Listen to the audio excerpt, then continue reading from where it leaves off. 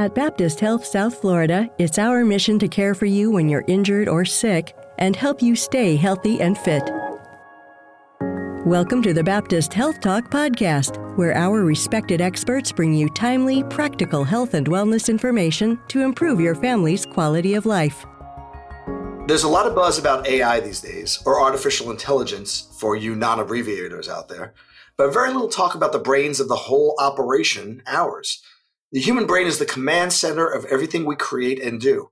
It is ever evolving as we grow, from childhood through adulthood. The question is, what are those changes and how can we improve on them by helping and maintaining what life gave us? I'm your host, Dr. Jonathan Fialco, Chief Population Health Officer of Baptist Health. Here to help us explore this is Dr. Michael McDermott. Michael is the Chief Medical Executive of Baptist Health Miami Neuroscience Institute. Welcome to the podcast, Mike. Thanks, Jonathan. So, Mike, let's start off with some basics. It's always good to give some context. You know, cardiologist, easy to explain the heart. People understand it's a muscle, so they can think in terms of contraction and what is the brain? What is it made of? What does it do? It sounds like a simple question, but I know it's extremely complex. Yeah. Well, I always like to quote Dr. Al Roten, who's a neurosurgeon, neuroanatomist, who said that the brain is the crown jewel of human creation. He could say that before every lecture. But basically, it's a lipid substance, weighs about 1,600 grams. It's comprised of gray matter, white matter. We divide it into cerebral hemispheres, which is called the neocortex, which distinguishes humans from other animals. And that's where our thought processes occur. Then there's some more primitive structures, such as the basal ganglia, brainstem, cerebellum, that are involved in subconscious motor movements and coordination. Of course, there's cerebral spinal fluid created by the brain, which acts as a cushion. And of course, this has come up with respect to the concussion business about, wearing bands around your neck, et cetera, because that might increase venous blood volume. So you've got cerebral spinal fluid, venous blood volume, arterial blood volume. And then since the skull is a closed box, if you add another volume component, that's considered other. And that's important in pathologic states where patients get sick or have an injury.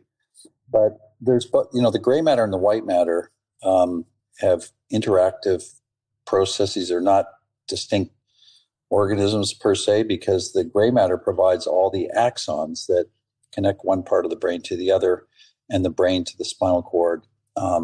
So that's essentially the separation of duties, if you will.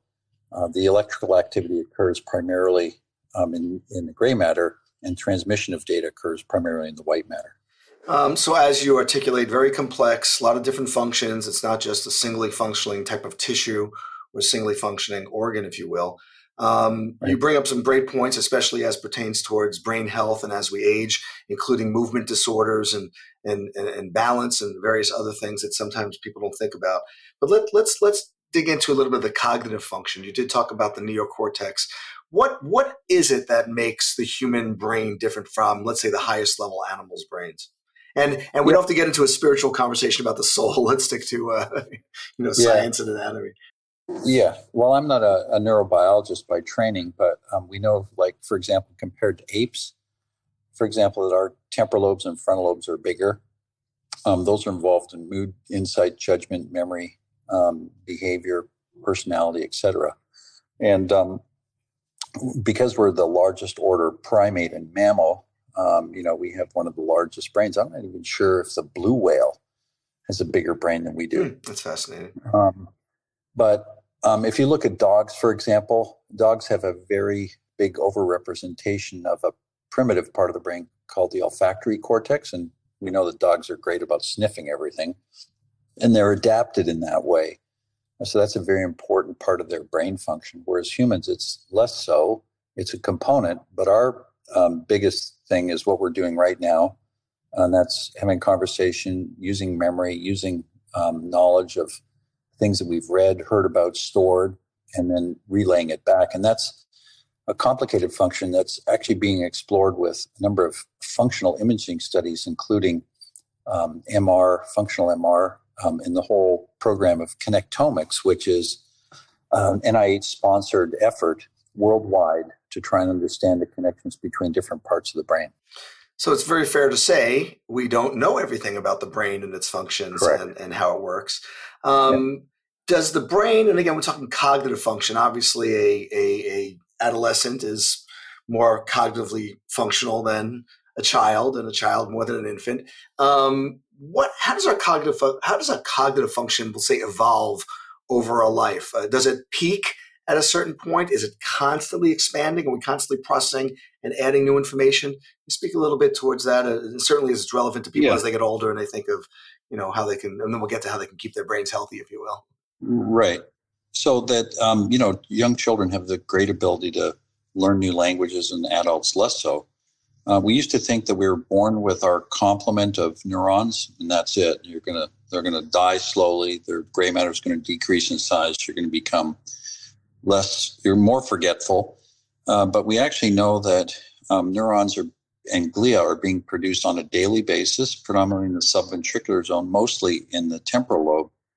So this was a new revelation for us. Now, the article that you mentioned, which sampled 100,000 brains looking at white matter volume, gray matter volume across a spectrum of individuals, I think is interesting, but it doesn't necessarily portray function.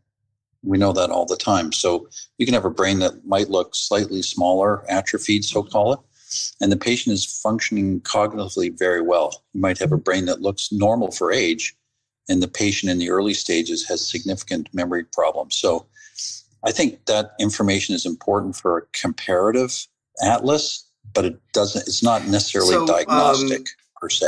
Again, not to take something very complex and turn it into a metaphor, but I'm taking something very complex and turning it into a metaphor. Can you teach an old dog new tricks?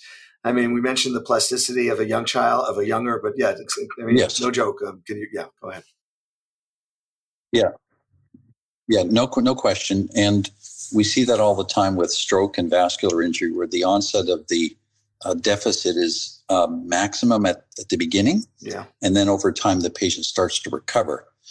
And it's been shown that the function of the injured part gets transferred to adjacent parts of the brain that take over, and eventually the patient recovers. A quick shift again based on what's out in the community and what's out in the common discussions regarding AI, artificial intelligence, which I know you and I are probably in agreement that it's a little bit of a misnomer regarding what it is and how it's being portrayed versus, let's say, machine learning. But can you speak a little bit to where, from the neuroscience standpoint, what AI can do and perhaps what it can't do presently related to human brain and human cognitive function? Well, it's almost like anything else. It's back in the days when Big Blue was taking on one of the Russian chess masters to try and beat him at a game of chess. There's certain limits to what artificial intelligence can do, and even the largest number of serial connected computers can't quite do the same number of functions per second that the human brain can do. So, for example, let's say you and I wrote an essay on the same topic. The content of that essay would have many similarities, but be different in very many ways. And that relates to this whole AI platform that's getting a lot of press currently called Chat something. I have no idea. Chat AI. Yeah. So, I mean, I think that artificial intelligence obviously gets its information from human input as to how it should interact.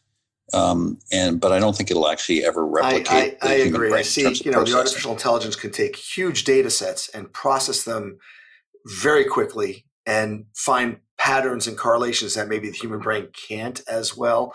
But it's not there in terms of creating or filling gaps in knowledge that we may have. The example is always a girl's playing with the ball, but the ball goes into the street and runs behind the car. And if the AI doesn't see the girl, they don't realize that she may run out into the street. So, those kind of things. Again, just fascinating stuff. Before we end up, a couple of tips how to keep one's brain healthy from a cognitive function. And if you want to spend a minute on movement disorders and other things regarding as we age, what we want to pay attention to regarding the other parts of our brain and neurological systems functions. Yeah, well, all the investigators that are looking at degenerative processes in the human brain Some of them do relate to activity. And so it's always recommended by individuals, specialists in memory and aging, that we maintain our physical activity, that we maintain social interactions, that we maintain intellectual activity. So doing, playing cards, doing crossword puzzles, little games on your handheld device, those are all things that are actually important. And, obviously avoiding toxins. So I would say things like, well-known historical things like huge amounts of alcohol and bad nutrition. No question. Those are not good for any organ system, but particularly they're bad for the brain.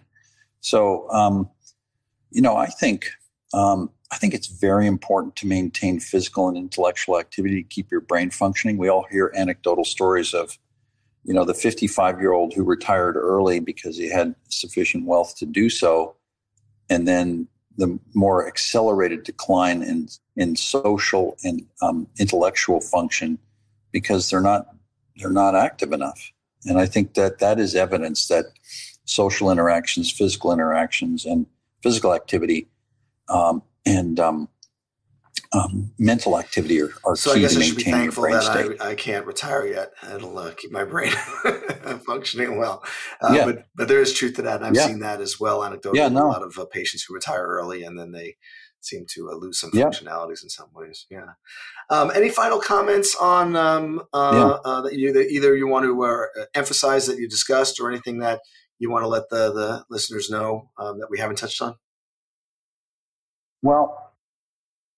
I think, we briefly mentioned movement disorders. We're just starting our own movement disorder clinic at Baptist Health, South Florida.